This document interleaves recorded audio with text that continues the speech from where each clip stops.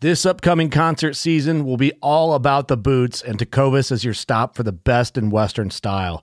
Tecovas has seasonal and limited edition offerings this spring and summer, including men's and women's boots, apparel, hats, bags, and more. All Tecovas boots are made by hand in a time-honored tradition with timeless styles that are always on trend. And Tecovas has first wear comfort with little to no break-in period. It's hard to find this level of comfort paired with this level of style. Stop by your local Tecovas store, have a complimentary drink or two, that's WCB style, and shop new styles. The smell of fresh leather and friendly staff are at your service. Many stores even have leather custom branding to make your boots truly personalized. And with regular live music and events, there's no in-store experience like it. If you can't make it into a store, just visit tecovas.com. That's TECOVAS.com. They offer free shipping on all boots, as well as free returns and exchanges, and ship right to your door. Go to tecovas.com and find your new favorite pair of boots today. Fishing like a local isn't just about catching fish. It's about connecting with the environment and the people who call it home. It's about hearing the stories and traditions that have been passed down for generations and sharing unforgettable moments with the people you meet along the way. Fishing like a local is having an experience that stays with you forever. And with Fishing Booker, you can experience it too, no matter where you are. Discover your next adventure on Fishing Booker. For $5 a month, you can actually see the Thin Green Line interviews and other video content on Patreon.com. Just search the Thin Green Line podcast on Patreon.com. That's Patreon.com, and feel like you're part of the conversation. Join us.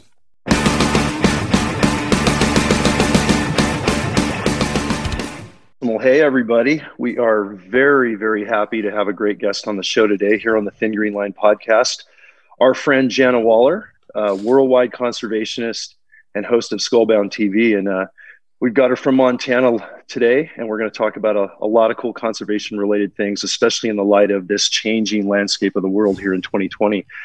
Welcome to the show, Jana. How are you?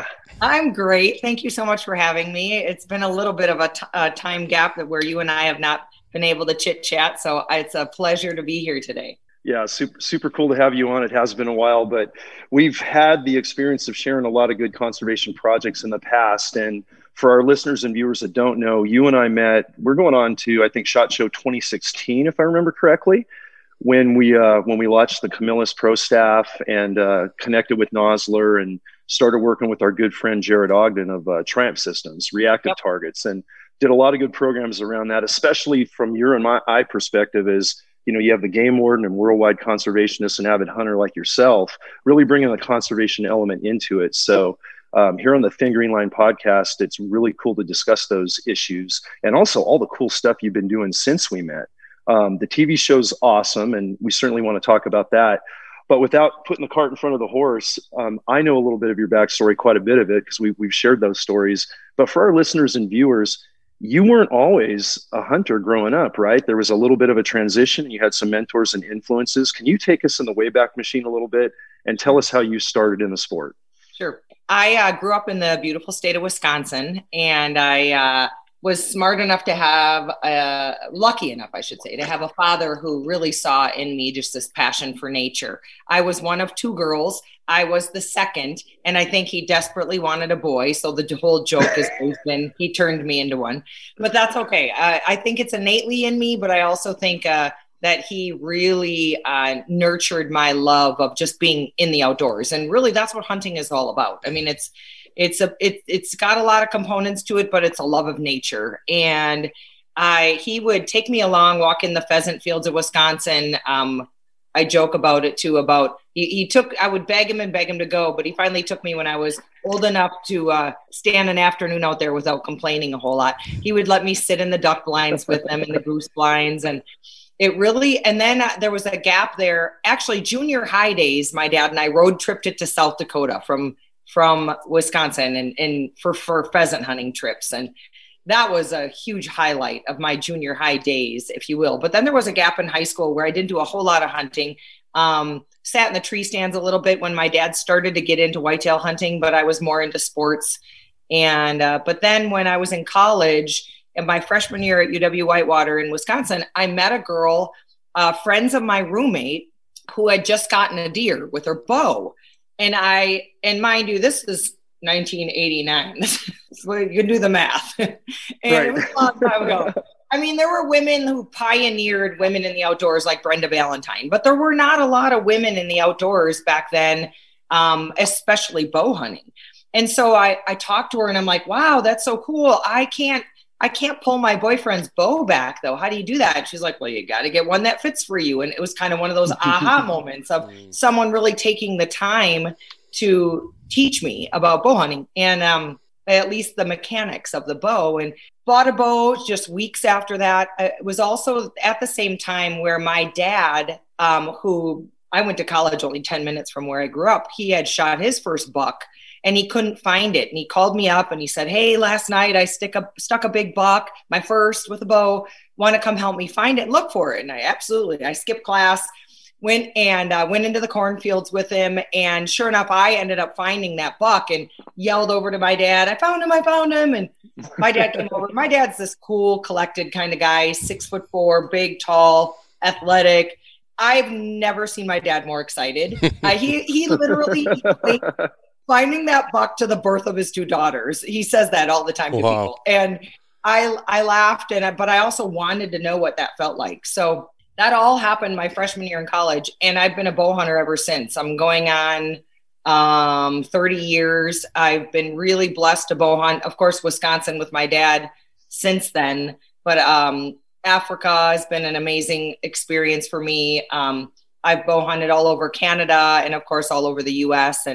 But that freshman year in college was really, I would say, the birth of my passion for big game hunting. And then I moved out to Montana 11 years ago and started the show Skullbound TV. There were not a lot of female hosted shows on the Sportsman's Channel.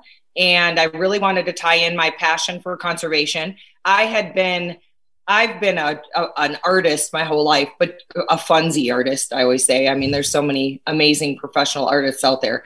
But I started painting and beading skulls, and skulls that I had hunted, skulls I had found while shed hunting, skulls I had bought at yard sales and garage sales or on eBay. And I started painting and beading those. And one thing led to another. I launched a website and people really liked the whole, just something unique to do with a hunt. And so I started donating a lot of those to Ducks Unlimited, Pheasants Forever, my dad's conservation groups back in Wisconsin. Well, then when I moved out west, I got really involved with the Mule Deer Foundation, the Turkey Federation, Rocky Mountain Elk Foundation, Safari Club International, all these great groups that were out there fighting for what I loved. And that was hunting, our hunting heritage and habitat, which is just so critical. And so that's been sort of the lowdown of it. I spent the last 9 years producing Skullbound TV on the Sportsman's Channel, made a huge switch in 2020, which happened to be actually beautiful timing with crazy COVID, technology changes. People are changing the way that they watch adventure television and hunting television. They kind of want it when they want it, and they want it now, and they want it quick. And so I made the jump off the network this year from Sportsman's Channel to Carbon TV, which is available on an app on your phone. It's also available through Roku and Fire Stick. So people like myself who still like to watch it on their TV sets can get it. But Carbon TV is completely free. It's like, I call it the YouTube for hunters. It doesn't discriminate against guns and hunting and trapping and fishing. And it's so now my show transitioned over there. It's called Skullbound Chronicles, where it's still a hunting adventure show. We tie a little bit of the conservation message into each episode. And it's been a crazy 2020 for everybody, but a huge transitional year for me, still doing what I love, just a different platform. Nice. Yeah, it's super cool that you can still keep the TV platform going to get that outreach and education in its widest band, even through COVID. And we're kind of doing the same thing with Recoil TV with our Thin Green Line film series. And it's just so neat because people can watch it on their phone, they can stream it to their TV. And when you're filming great outdoor cinematic settings of what nature offers in 4K, but you're not seeing it on other networks that aren't broadcasting that level, and to see it on these platforms, it's amazing. And I've been watching your show, of course, and taught and promoting it. and it's just beautifully done. And it's neat to see it on that platform. And like you said, crazy transition, crazy time, but a blessing to still have it going and still having the reach you do to conservationists everywhere. Yeah. It's just it's so hard to gauge anything in 2020, but I do feel like, if anything, I think we need to strive moving forward. I think we need to talk about and think about what really truly matters to us in this crazy time we live in right now, whether we're talking COVID, whether we're talking law enforcement, riots, whatever is going on in this crazy world right now.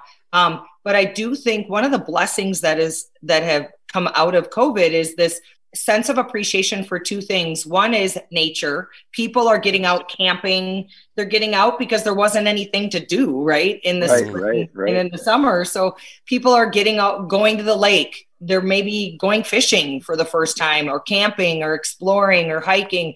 They're really getting back to nature because of COVID, because of course it was the only thing available. And then this connection to our food, which most of us hunters, or, who are out there nonstop, that's what our freezers are full of. We didn't panic when we went to the grocery store and there's no meat on the shelves. Right.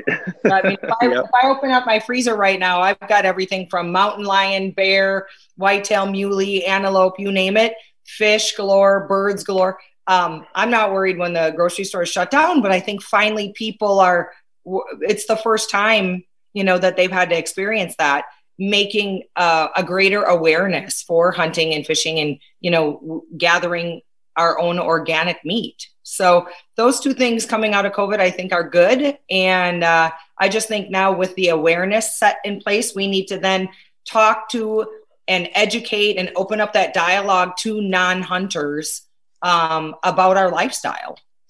Yeah, that's a really good point. And we, to your point, Wayne and I have been talking about this for months. It's really interesting that, this worldwide pandemic is one of the most horrible things we've seen in all of our lifetimes. But we always like to spin, what are we deriving from it? What are we learning from it? What are non-hunters, non-conservationists getting from it? And you hit it perfectly on the head in that people are looking at their freezers and they're going, wow, I might have to fend for myself.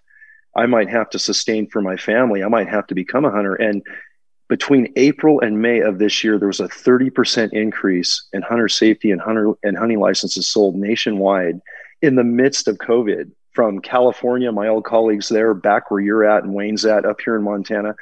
It was crazy. It was kind of forced, but from all of our standpoint on the conservation Thin Green Line front, it was really beautiful to see.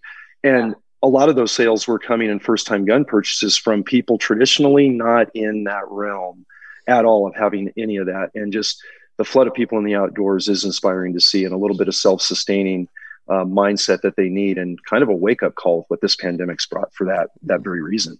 Right. Well, there is such a disconnect with people, especially, I always call them the nons, but let's face it, if you grew up in a hunting family, you kind of already get it. You get what our lifestyle's about. It's normal. It's, I'm right now looking in my living room and behind me, like, those are I hate the word trophy, but there's really no replaceable word I've found yet, but those are my memories, right? That's normal to me to be looking at a wall of head mounts. And it's normal for me to, fill my freezer with organic meat that I've hunted myself. It's just normal. And I grew up that way. But with the non-hunters, there's definitely a big disconnect, because sometimes, a lot of times, the only hunters they know are from either mainstream media, which don't do us any favor, or movies. Right? And movies certainly don't do us any favors. They make us all look like we're, got a lot of tobacco in our lower lip, shooting from the truck. They just, don't do us any favors is the nicest way I can put it. So that might be their only experience with hunters, right? Unless they really are willing to look at social media and open up the dialogue of of why we hunt. But now with this awareness, I think it's a really good opportunity for all of us to make that connection to people and to teach people that we hunters are the stewards of the land. Really, every state's wildlife management system is funded in a huge part because of hunters. When we purchase those licenses, when we purchase hunting related products, and because of 1937 Pittman-Robertson Act builds a tax into those hunting products, and that tax is then used from in every state to manage their wildlife, to pay for law enforcement or game wardens, or, a herd of, bighorn sheep here in Montana die on the mountain because of pneumonia, who our hunters' dollars pay for that reinstatement of sheep on the mountain. And, it goes on, and chronic wasting disease, a deer disease that's affecting every single state. Those dollars come from hunters, a big portion of them. And I think there's that disconnect for people. They don't understand that we're animal lovers. We pay for the majority of wildlife management in this country. And now with this new awareness of new hunters, we can teach them that so they can then tell their friends about our lifestyle and all the wonderful benefits of being a hunter. And I mean, we have wildlife because we hunt wildlife. That's a quote from my boyfriend, John Bear, who was just on Blood Origins, which is a documentary series teaching the whys, why we hunt.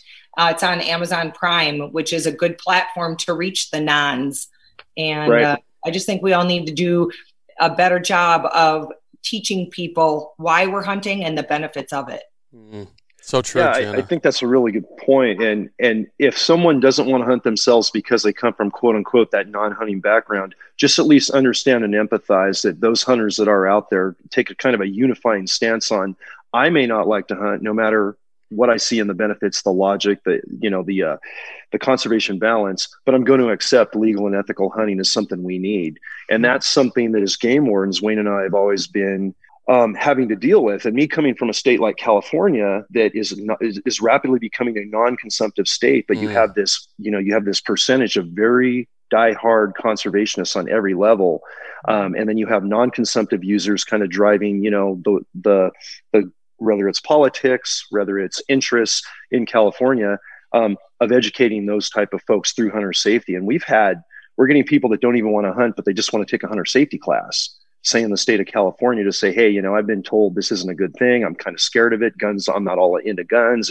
It's a freaky thing because they've seen us on TV, right? Like you said, from the hunting standpoint, but then they go through hunter education. And I've had several students that don't actually go hunting, but they've got an uncle that goes, or they've got an aunt that goes, and they just want to go along, or they just want to have basic firearm safety through the hunter education program. And they see through the conservation block in that when we talk about management and habitat and edging effect and all those different terms, the light bulb kind of goes off and we kind of get some support, even if they're not contributing. And I mean, that's a great message to get out there and not push it, but have people understand it. And especially in COVID now, that's really a great thing you're doing. And you bring the element of not only pushing conservation, but like you said, in the early days, there were very few credible women that were doing what you do every step of the way and showing conservation in a good light and doing the heavy lifting yourselves and bringing in veterans and honoring, some of our warriors coming back that therapeutically get into a conservation mindset and go on a hunt, and how good that can be from a healing standpoint, from PTSD, everything to coming back into a sense of a team. And you and I have a lot of friends in the special operations community that, just like our history in special operations in California, as game wardens and in New Hampshire, they go, when I left operations, this depression set in because I never thought I'd have something to work so hard for and feel so connected to a team. But then I get ready for an archery elk hunt, and I gear up with all the right gear, and I'm going to be in the backcountry of Montana. I think of my buddy Terry Hewen, Jared, any of these guys, whether they're SEALs, Green Berets, or whatever, and they find that camaraderie again. They find that motivated goal that's very challenging, and it's just so healing to see. And for guys like us as well that are now out of operations, and we're doing more outreach than pushing a gun in the field to try to stop bad guys taking our wildlife. So it's good to see you doing that. And if you could talk a little bit about that for our viewers and listeners that don't know the twist you put on Skullbound Chronicles and Skullbound TV previously. Yeah. I've been just so blessed in the last 11 years to, like you said, meet a lot of these just military heroes. They would never call themselves heroes, but that's totally what they are. I was inspired actually because of our mutual friend, Jared Ogden. I met Jared and his buddy, Bo Richenbeck, who is a double amputee Navy SEAL. This was now 8 or 9 years ago. I met them in Missoula at a football game where they were honoring Bo, and just after talking quite a bit with Bo, I said, would you be interested in going on an elk hunt? And he said, absolutely. You know, Bo didn't grow up hunting because he was just an incredible hockey player. And he and his dad didn't really get a chance to spend much time in the mountains together. But so he and his dad went with me. We went with Rich Birdsell, an amazing outfit over a couple hours from here in Montana. I can't even think of near Cascade, Montana. And Bo, that guy is an incredible, he's just a beast. I mean, here we were the first day. Bo has prosthetics, but the prosthetics were very difficult to maneuver in the terrain because it was, just real rocky, real uneven dirt. And Bo said, do you guys mind if I take off my prosthetics and I'm just going to crawl? And for 8 days, Bo crawled the mountains. I mean, he's a big, strong guy. His upper body is amazing. But think about it, climbing the mountains day after day. He was so sore, I'm sure, but he never complained once. He never let any of the huge steep ridges stop him. And on the last evening of day 8, he got his beautiful big bull, and it changed my life. It was so amazing, like you said, to watch him prepare for the hunt. And that's one thing that nons don't maybe understand. They don't quite get or understand, is that it's not the pulling of the trigger. It's everything. Yeah. It's the process of planning. What gear do you need? It's the process of training to make sure that you can climb those mountains, and, dealing with weather. And it's grueling. It's often very grueling on big game hunts. But Bo is definitely the one who sparked my passion for getting combat veterans into the woods. And I have taken numerous veterans, mostly through Wishes for Warriors and a couple other groups that I work with. But I've taken Eric Galvin, a triple amputee, got him his first bull in Wyoming. Corey Garman, a double amputee, got him a bull. There's been a lot of them. I'm actually taking Jonathan Blank. He's a former recon sniper. He's a double amputee. We're taking him at R&K in Wyoming this October. I'm so excited about that hunt. It's going to be great. But it's become a big passion of mine. And just because it's just an amazing experience to be able to share the mountains with these men and women. I did take a combat medic, Shelby Hatch, on an antelope hunt, but it's primarily men who are going through, of course, combat. But to be in the woods with them, to hear their stories, to understand what it's like overseas for someone. I've been to the Middle East 3 times, but of course, never in a war zone and never in a combat zone. And to hear their stories of what they've been through, and to come back and then try to acclimate back into society, try to figure out, like you said, to create that bond again for people who are going to understand what they've been through. And hunting is that catalyst that can really do that. That can help them deal with the challenges of getting back into the outdoors. Sometimes they don't even know where to start, especially if they haven't been big game hunting before. But it also creates that bond and that unity. All of us always check in with each other now. Like, how's your fall going? Are you able to get out there again? Are you running low on meat? That's another thing too that's just so much fun to share with people, is just sharing of the meat. It sounds funny, but nothing does that like hunting. You don't go to Costco and buy a big pack of ribs and deliver it to the neighborhood. I mean, it's right. But when you go out and you get a big elk, and maybe I live alone, like I'm not going to eat a whole elk in the course of a year, much less I hunt a lot because of the show. It's so fun for me to share in that with people. I share it with my neighbors and my family and my hairdresser, and so that's really fun to watch these guys, get up on their bull and just realize how much work it took to do that on their own, and then to be able to share that meat with their family. And it's just a spiritual process. And I'm excited to go on my hunts this fall. I'm also excited. I have started the wheels turning to where I think what I'm going to do for 2022 is create an all veteran season. I've got all these amazing hunts that are hard to find now because the last 9 years they were on the network. You can still go watch them right now on My Outdoor TV, but that's a subscription based, which some people can't afford to do that right now.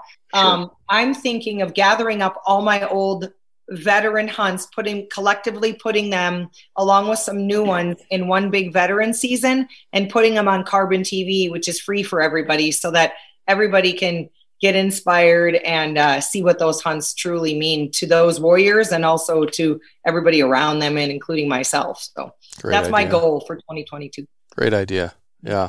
No, I've been just sitting back listening to you guys chat. And before you came on, John, me and Janet were talking, and I told her, I said, I don't even know if I want to let him in on this conversation because we're having such a good conversation. and for our listeners, and I'm going to plug our viewers, actually, because if you go to the Patreon, you can actually see these podcasts, and to get inside Jana Waller's house and to see the things that I'm seeing right now is pretty dang incredible. And like I told Janet, sometimes it says, your personality, what you are is what's behind you. And I just told her I started teaching college and doing presentations with the kids and telling them, be conscious of your Zoom meetings that we're all doing now because of COVID. And be conscious of what you have behind you, because that's part of your personality. That's letting people look into you. So what you represent, what gets you excited, if it's a blank wall, so let it be a blank wall. If you hang one thing on there that says something to you, maybe that one thing's going to be that thing that that person focuses on.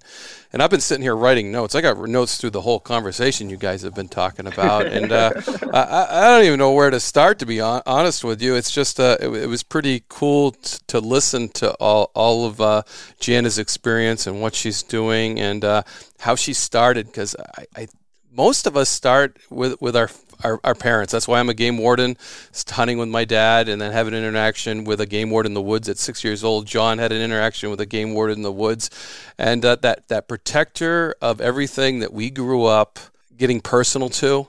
And, even though you had that little disconnect there, Jana, you came back to what you were brought up and what you were taught. And one thing that it mentions, when you talked about the hockey player, and COVID's helping with this, I'll tell you that, because my son plays sports. And I started watching as a hunter education instructor, as, I worked with youth a lot in a lot of different aspects. Sports is really killing outdoors because we are focusing those kids. And I'm not saying it's a bad thing, but I didn't play sports. I grew up hunting and fishing. That was my sport. My son now, he plays hockey, he plays soccer. Last year, he's got a new dog, a new bird dog, and I hunted her more than he did because it was always soccer practice. It was soccer practice. It was soccer practice. When he got home, it was getting dark. It was too late. And it brought to my attention that that's how youth is slipping away, because we're keeping them busy doing other things. And I really want to keep them busy. And look at the silver lining. Everybody says that of COVID, bringing them back to nature, sports struggling, but yet, hey, we're going to go hunting this season. I'm excited. He's not going to play soccer, and we're going to get to do a lot more hunting, a lot more bird hunting, getting out there and experiencing that, which he loves to do. It's just hard when you have those two loves, and which one do you spend the time with? And all your friends are playing these other things, and you have to go out with dad, which is cool sometimes, but not so cool all the time.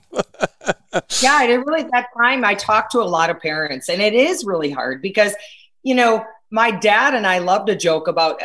If I recorded him on my phone, my last time I went down to Florida, my dad lives 6 months out of the year in Wisconsin and 6 months in Florida. Smart man. And I got out my phone and I recorded conversations with him because I want to remember these conversations. But he talked about his childhood, and it's so different.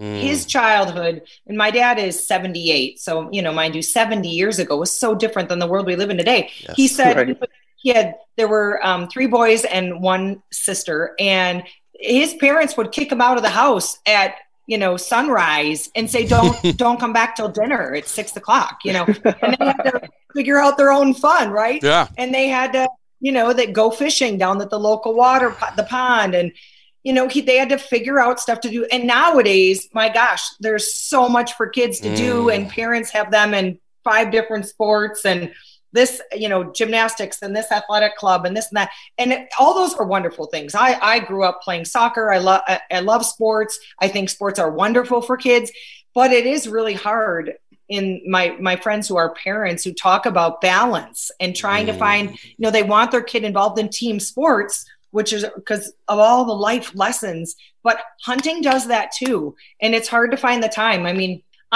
first of all, I've always said, I'm not sure of anything else that creates the dichotomy of emotions that hunting does. Yeah, athletics is close.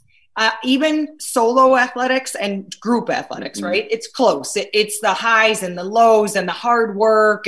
But I'm not sure what else besides hunting creates the level of emotions from, reflection. You're sitting in the woods, or you're sitting in your tree stand, or you're duck blind, and it's quiet, and you're a little bit bored, and you're a little bit cold, and then boom, you see those tines coming through the woods, or you hear off in the distance the flock coming in, and your heart rate starts to pound. And it's different with every style of hunt that you do. But then if you're successful and you get to punch that trigger or notch that tag, and then after that, that's when the real work begins, especially with big game hunting, and it's processing the meat and filling your freezer. And then every meal that you have, and you're dining on that antelope or elk, and you're talking about the hunt, and I just don't know what else does that, for people, the level of emotions and the connectivity that it can bring between family members or even boyfriend, girlfriend, husband, wife, kids. It's amazing. And I feel bad for people who don't get to experience that. But you're right. One of the biggest things, the conservation groups, one of their biggest missions is getting kids involved. Mm-hmm. And one of their biggest challenges is getting the kids away from other activities, because those are good too. No one is saying sports are bad in any way, shape, or form. It's just finding time for it all. I know that like the Mule Deer Foundation, they have a great youth program. The Turkey Federation is huge. They do huge kids events. Now they have a huge new shooting complex at their headquarters, and they do a lot of kids programs through that. And it's all wonderful. It's just getting the kids involved and away from other things, or at least making time for hunting and fishing. Exactly. And I think, Jana, that's a really good point. There's nothing bad about sports. We know that sports builds camaraderie, teamwork, responsibility, accountability. But you're right. I played sports. Wayne played sports. His son's obviously in it. I'm sure you did. But there's a predictability to certain sports. You're going to be on a field. You're going to be against so many players. If it's a team sport, what the parameters are if you're an individual athlete, say a track runner or a sprinter is an example. But hunting is so unpredictable, and it's so exhilarating because, like you said, every hunt is different. That split second to decide, am I going to shoot? Am I not going to shoot? Am I going to launch an arrow? Am I not going to launch an arrow? And all of the patience involved, the cold mornings, the sunsets, the sunrises, living on a hillside for 5, 10, maybe more days in elk camp or whatever. And when you have those experiences, and I know we speak a little biased about that, I don't think there's any better activity to make you more self-reliant and more confident to promote good things and to feel comfortable in any environment environmentally than being a hunter. Because you kind of have to, if you're really going to go after, certain animals, good mature animals, and you're going to go to good herds. And it's just an amazing thing. And to see that light bulb go off with a 13-year-old, say from the Silicon Valley, that's been in front of a PlayStation 5 or whatever the whole time, and get him into the woods the first time up here in Montana. In fact, it just happened over Labor Day weekend. I had close friends and nephews that are from California, and now they're, hiking into the Yak to catch the first cutthroat trout, their Western cut, or to go put out trail cameras with me over the weekend and just turn at every turn. And in those dark, dense, mountains of Montana that we have this deep timber, they're just like, I know there's timber wolves here. I know we're in grizzly bear country. Is a bear going to get us? This and that, but just getting slowly more enamored with it than fearful of it and just enjoying it. And there's nothing like it. And you're doing it so much, but you're doing so much besides a TV show, and it's doing great things. But from the standpoint of promoting conservation, we had a mutual friend on, Gabriella Hoffman, not too long ago on the Thin Green Line. She mentioned you. I had no idea you were working together. What a small world. We had that kind of discussion of how we all know each other. Yeah. But what you're doing in circles like that, where you've got people in DC and you're working with, like we all are, with people all over that are kind of running some of the policies throughout the nation that aren't in traditional hunting areas. They're in the hub of the city.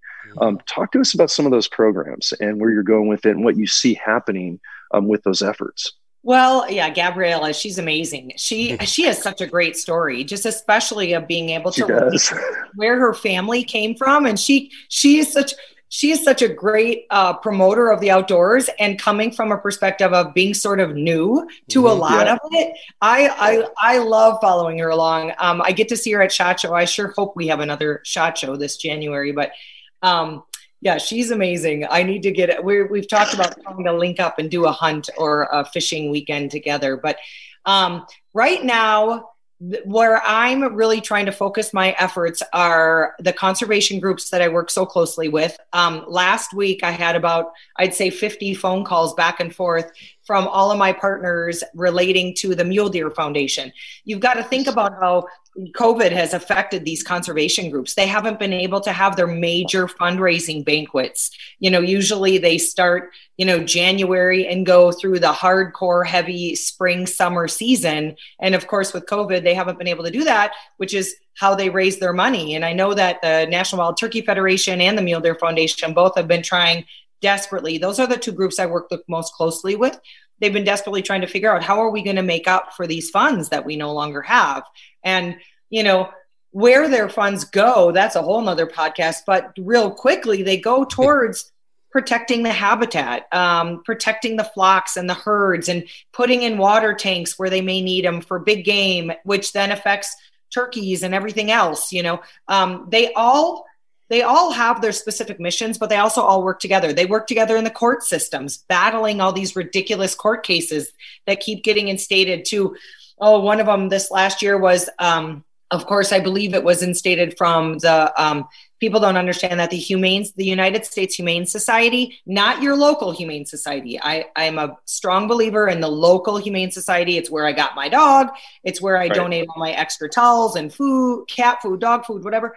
But the Humane Society of the United States, HSUS, is one of the biggest anti-hunting groups out there. And they instate these ridiculous court cases like stop dogs in all forms of hunting, including not just bear and mountain lion hunting, but pheasant hunting, duck hunting. They want to, and anyone who owns a bird dog or a hound dog knows that's what they live for. They love to hunt. And so a lot of these groups are not only fighting for our gun rights, but also our hunting rights and our dogs' hunting rights. And so the money that they raise goes to protect everything that we love. And so last week with Mule Deer Foundation, we're trying to figure out how I can get my partners involved. And every year they do what's called the Ultimate Giveaway. And it's a big giveaway. They give away a Polaris Ranger. They give away some incredible hunts, an amazing R&K hunting company mule deer hunt, which I've been on, and I've seen the deer that walk that mountain. It's amazing. But we decided that, so this is a year-long fundraiser. They promote it all year round. They're big, big prizes. And next August, when they do it again, there's going to be a Skullbound Chronicles prize package. And I'm really excited. All my partners came through. We're going to be giving away a 30 Nosler, carbon fiber 30 Nosler, right? Decked out with Vortex optics and just the whole gamut. You're going to walk away being basically set to go, full Cryptek, you name it, with that package. Cooler systems. We put it all together in the course of 1 week. We're also going to be giving away raffle tickets, mind you, for a custom-made, one-of-a-kind, engraved Desert Eagle 429. Nice. So and all of the money is going to go right back to the Mule Deer Foundation. So that's where I've been focusing a lot on my conservation efforts, if you will. I'm also on the advisory board for Sportsmen for Trump. And so we are having bi-weekly meetings just to talk about how are we going to encourage people to get out and vote? We all need to get out and vote. And how the policies and who we vote for are going to affect sportsmen. So that's where I've been putting a lot of my time lately. No, kudos. It's all really, really good stuff. The giveaways are a good way to do it. And when you talk about the committees and all the banquets and dinners that have been cut short, I'm on the committee here in Northwest Montana, where Rocky Mountain Elk started, here in Libby, Montana, with Charlie Decker. And there's going to be no fundraising dinner. There's no meetings. The national meetings, we were supposed to do some things that I'm helping with as well. Everything's just on hold. And you know how critical RMEF has been here in Montana, especially, and the rest of the country. So kudos to what you're doing. It's really, really positive and helping all of us on the conservation front out. And not to get too political, but you said it best, getting more people to vote. And no exaggeration, I don't think a vote has ever been more critical than this year, than really in the history of what we're facing for our nation from the standpoint of not only safety within our borders, but conservation and the sustainment of our wildlife species and promoting public lands and access. That's been a big thing about the previous administration, this first administration in the first year, and all the people we work with, and it is critical. So thank you for promoting that, and we are as well. It's coming up quick. Yeah, it is. It'll be before you know it. And I know that everybody, it's hard not to have it on your mind. I mean, social media right now is, it's almost a necessary evil, especially for what we all do. We need to get our messages out there, right? I need to promote the companies that I believe in and the causes that I believe in. But I get on there. I don't know about you guys, but I'm exhausted, especially after Twitter. I go through my Twitter. It's crazy. Yeah. It is crazy. It really is crazy. And it's crazy because there is a lot of misinformation out there. People are, it does pick a topic. If you go on Twitter or even Facebook or even Instagram and pick a topic, you're going to see posts from both sides. You're going to see, fake news, for lack of a better term. And it's just nuts. And I really think that people need to do their own research. That's my biggest thing, especially even talking with my own family in Wisconsin. I'm like, Mom, wait, Mom. First of all, turn off your mainstream media news and let me tell you a little bit about what's really going on, and it's for people to discern that. And it can get a bit overwhelming, but I think people need to do their own research and really need to think about, instead of voting for a candidate, voting for policy and voting for what is near and dear to their heart. And border security is huge to me because I have so many friends who are in law enforcement who tell me the stories about like the drug situation right now in our country, the child trafficking situation in our country, stuff that maybe is, people don't understand that this is not third world country problems. These are problems that are going on. People are aware of the drug problem in our country. I don't think they're aware of the other situations that are going on, but a lot of our mutual friends who are in special forces, that seems to be their huge championing cause, is the trafficking issue going on right now. And I think when we go to the polls, we need to really think about what candidate is the strongest on the things that mean the most to us, like public land, hunting, law enforcement, you name it, whatever topic you believe in, but voting for what rings true to your heart and what's the most important topics for you. Yeah. And Jana, when you and I met and you saw the background of what we were doing on the conservation game warden front, dealing with the drug cartels out of Mexico and everything from human trafficking to, importing and producing, toxically tainted black market cannabis. That's become a big issue, especially with this administration with border control. And we're talking about the same people we work with. And I'm training federal officers and military right now on the southwestern border.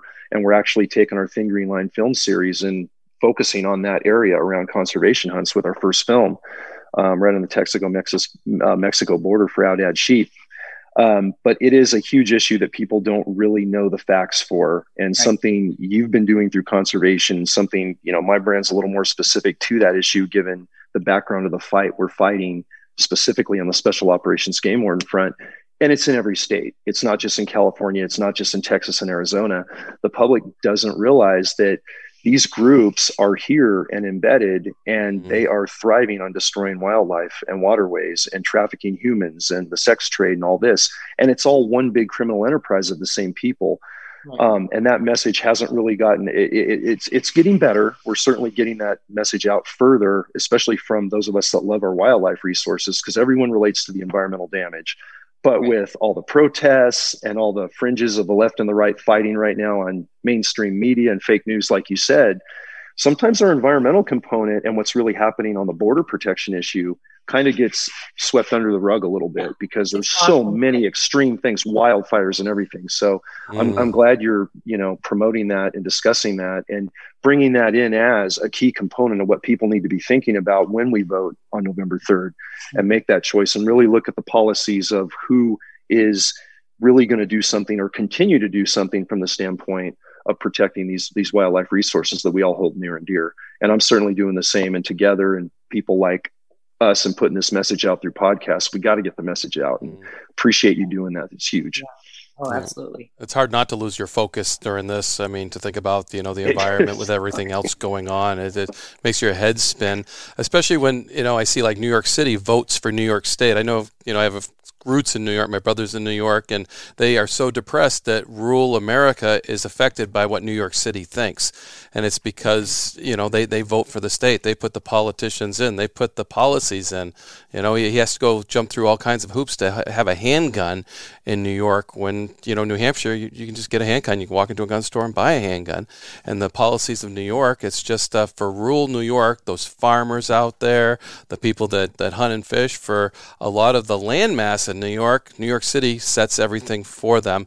And thank God for the Fish and Wildlife agencies that before that happened, that had the forethought of giving most of the regulation to that department and regulating fish and wildlife based on science. And you mentioned to Jana with the Humane Society of the United States, it's not science-based. It's emotionally, that's what they're going after. They're going after your emotions. They're going after my emotions and telling you probably the wrong side of the story in order to get their mission across to people that aren't aware of what's going on. And it's just so sad that, and thank goodness, but they're starting to put legislation into every state that we have to constantly fight, because that's the way to get around the fish and game agencies, the fish and wildlife agencies. That's the way to get around using science-based to manage, no matter what population, is to hit that emotional side. And let's face it, politicians are emotional.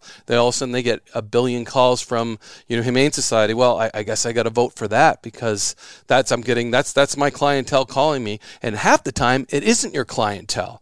It's somebody from another state. You got to really, for these politicians, they got to really listen to their people, not to all of a sudden they get all kinds of calls, because it's quite an organization. And I hate to say it, they do a very good job at it, and they're very organized, and we're constantly in a fight.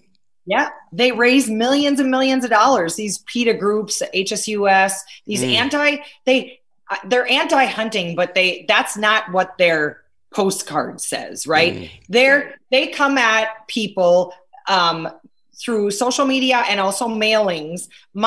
Here's the perfect example. My mom, she's the sweetest thing. She really is the sweetest thing on the planet.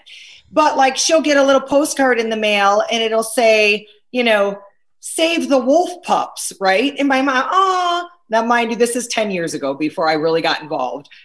She doesn't do this anymore, but she would fall for it because she's so sweet and nice. So she'd send her $10 into saving these endangered wolf pups.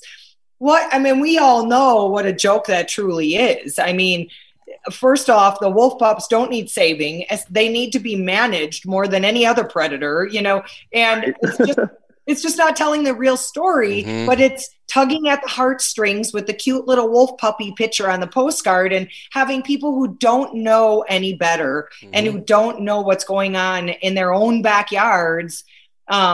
And they're raising millions and millions of dollars. They've got a lot of power, and it's sad because it isn't science-based. It's, a lot of times when I'm talking to non or even semi-anti-hunters who don't understand, it's kind of like the wolf issue or the mountain lion issue. Of course, they're beautiful animals. No one would argue that. And I wouldn't even argue that. I love to hunt bear and wolf and mountain lion and predators, and they're beautiful, but they need to be managed. I live in the Bitterroot Valley of Montana, where they did a recent mountain lion study a couple of years back, where they came to the conclusion that we are about 30 to 40% above carrying capacity of the land. There are simply way too many mountain lions, and they're eating way too many elk calves, deer fawns. They're damaging the sustainability of the ungulate herds. It's like when I'm talking to these antis or nons, It's like if you had a beautiful fish tank and your kid had spent so long, balancing the water and having all these beautiful different fish, and you drop a piranha into the water. The piranha's going to live in the tank for a little bit. He might take one. Eventually, the kid's not going to have any fish, especially if there's two piranha in there. And then the piranha dies. And I'm not saying piranhas are cool. Yeah, exactly. They're cool, right? Piranhas are awesome. They're cool, but it's all about managing. And, that's a real simplistic story, but it makes them think like, oh, okay, when there are too many predators, they need to be managed. Yes, we eat them. It's not something that it's not a story that they're going to come across on their social media or especially on the news, but it's true. And we need to get like you said, that science-based data out there. We hunters know it because we're involved. Right. When we all of us go online to buy our licenses on whatever Fish and Game or DNR website, those sites have great reports, great scientific articles and studies that are going to link you to the other conservation groups. We get it. It's just the dialogue needs to open up with the people who aren't in our hunting circles. Absolutely. And part of that management, and me and John were part of that, is the law enforcement. And I always tell my biologists, you guys can, and I love this word, I made it up, biologize all you want, but without any teeth, we can make all the rules, we can make all the laws. Without the game wardens, it's not going to happen. It's not going to be anybody there to protect those or help institute your management things. And I see a trend on the East Coast with wardens starting to drop in numbers, getting assigned other things, and it scares me that we're losing focus again because there's so much else going on around us. We're losing focus over that law enforcement being part of the management plan. So right. Well, we need our wardens just like we need our police. I don't know one of my friends who don't love game wardens. I want somebody policing my mountains. I want someone who is going to be out there who, there are bad seeds in every single, facet of life that you talk about. I don't even, if you're talking about professors, teachers, police officers, doctors, there's bad seeds in everything. There are bad hunters poachers. There's poachers within our community. But I don't know any one of my friends who wouldn't be the first person to dial up the poaching hotline and turn somebody in who's doing anything illegally. We need our wardens just like we need our police. The whole defund the police thing is the most ridiculous thing I've ever heard of. Like a lot of my friends are law enforcement. We need law enforcement. We need to be policed by law and order. I mean, who do they think's going to come to their aid? I just don't understand it. And the same thing goes for the wardens. I believe they're underpaid. I believe the wardens, the biologists, everybody there is there because they love to do it and they have a passion for, protecting wildlife and protecting our hunting heritage. But the system's broken, and we need to back it better, I believe. Mm-hmm. No, yeah, absolutely, Jana. And that support for the Thin Green Line of game wardens from you and other hunters and conservationists out there is huge because, like Wayne said, we're dwindling in numbers, and we don't use the name Thin Green Line lightly, especially when it comes to the conservation law enforcement front. And we are seeing dwindling numbers. And as people through COVID and the nons, so to speak, start really looking at how much they want their wildlife protected, whether they hunt or not, we're kind of the last line of defense out there. And those of us that are conservationists like yourself that aren't a game warden, but are out there and they have reach and they can, send the message and they can be eyes and ears out there with that turn in a poacher hotline. I say this to everybody. The Thin Green Line isn't just the law enforcement branch of the game warden world. It's all of us out there that love our wildlife, wildlands, and waterways and can kind of be satellite game wardens. I mean, you can see so many things when you're on a hunt, filming a show, maybe on a veteran function or whatever, and you can make that call to that Wyoming game warden that's probably 300 miles away because he's lost 2 positions or she's lost 2 positions and he's covering 3 districts like we all are in all the states. And California was the same way with what Wayne's dealing with in New Hampshire. And I'm sure you know a lot of game wardens in your area in the Bitterroot and up here in Flathead Valley and the Yak. We have one game warden And what she has to cover for Lincoln County in this type of terrain is absolutely mind-blowing, and what she cannot possibly catch or see for major wildlife violations and impacts to our big game species. So we're all eyes and ears out there, and promoting our game wardens is huge. And thank you for doing that. That's absolutely. huge. And you brought up a really good point too. And that is, even if you're not a hunter, you need to support hunting. And even I know a couple people actually buy licenses, just general license every year to support it, even though they're not hunters, because they love wildlife. They love watching the elk in their backyard. They love watching all the deer, and they get it. And that's a message I think that we all need to do a better job at it, which is if you're not hunting, you're missing out. But if you're not hunting, you at least need to support it, because our dollars are the ones creating those sustainable herds. And I don't care if you're a hiker or a mountain biker, here in Montana, we have amazing mountain biking trails. People come to the state just to hike, and all over the West and even other states. I think there needs to be something better to where people have a better understanding and a more awareness of that, those trails, those public trails that you love to hike on, those animals that you love to watch. A lot of what is keeping them healthy and keeping that habitat public is from hunters' dollars. So you need to at least get on the support bandwagon. Mm-hmm. Absolutely. And that's the message we need to keep sending, for sure. Mm-hmm. Awesome. Get involved, go to the banquets. I do believe this COVID thing is going to finally blow over a bit, and that we're going to get back out into the fundraising and the banquets, and, I encourage everyone to go to a fun dinner, and almost every single city has some form or fashion of a hunter-based conservation group having a fundraiser dinner. They are so much fun. Whether it's Ducks Unlimited, Rocky Mountain Elk Foundation, MDF, NWTF, find a dinner in your area, get your neighbors together, buy a table, or even get your work group together, buy a table, go have fun. You might even win a gun, win a hunt, bid on the auction items. That's one way people can be supportive, is to support those kind of conservation banquets. And it does a lot. That's their primary fundraiser or form of fundraising, is those banquets. But get out, enjoy them, have a good dinner, buy a table, take your friends, and put your money where your mouth is, which is in what you love, which is wildlife. Yes. Yeah, we've been seeing more and more of that at banquets, especially up here in our local chapter.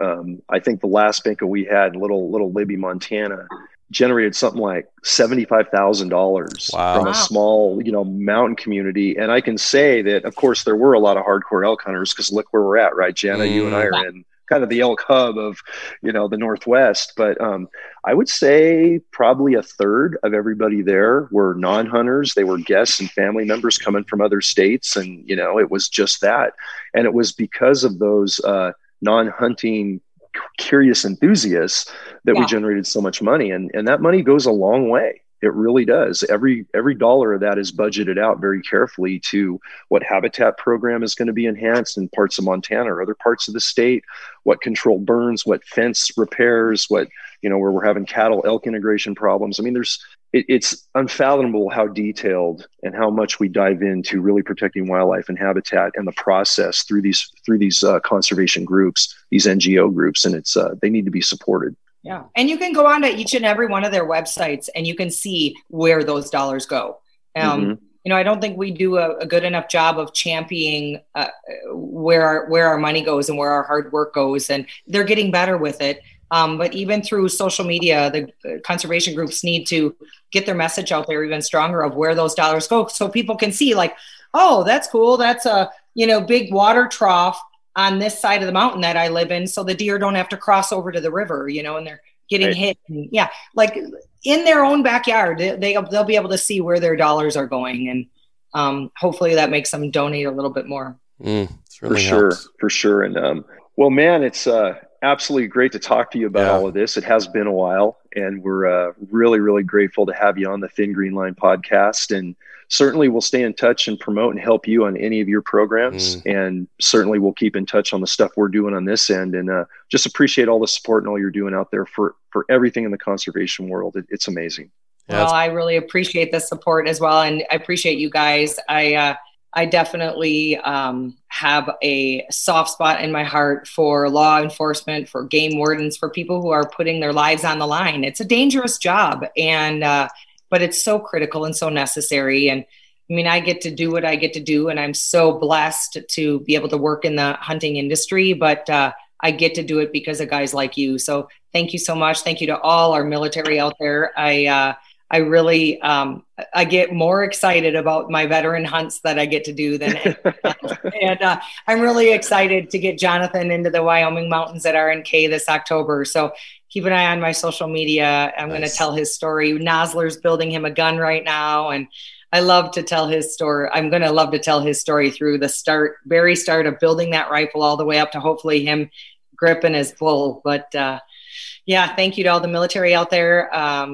And everybody else who is fighting for what we love. True pleasure, Awesome. Jana. Very nice. Thanks for having us in your home. And yeah, that mountain lion, it's going to be, when I think of Jana Waller, I'm going to think of that mountain lion right behind you. Well, I appreciate that. Yeah, that was my very first mountain lion. And I love to do podcasts in front of it, and because it is misunderstood. You know, predator hunting is misunderstood, especially mountain lions. People, they're really a recluse predator. People don't see them all that often, and they don't understand that they're outnumbered in certain areas. So it's a great conversation piece. Yes. People don't know that you do eat mountain lion. It's delicious eating. And so it's always fun to be back there. But yeah, thanks for having me on, guys. I look forward to maybe getting on again after the fall season and telling some good hunting stories. That would be great. Let's do it. And good luck on that October hunt. We cannot wait to see that veteran story play out. And we'll talk to you soon. Okay, sounds good. Bye, guys.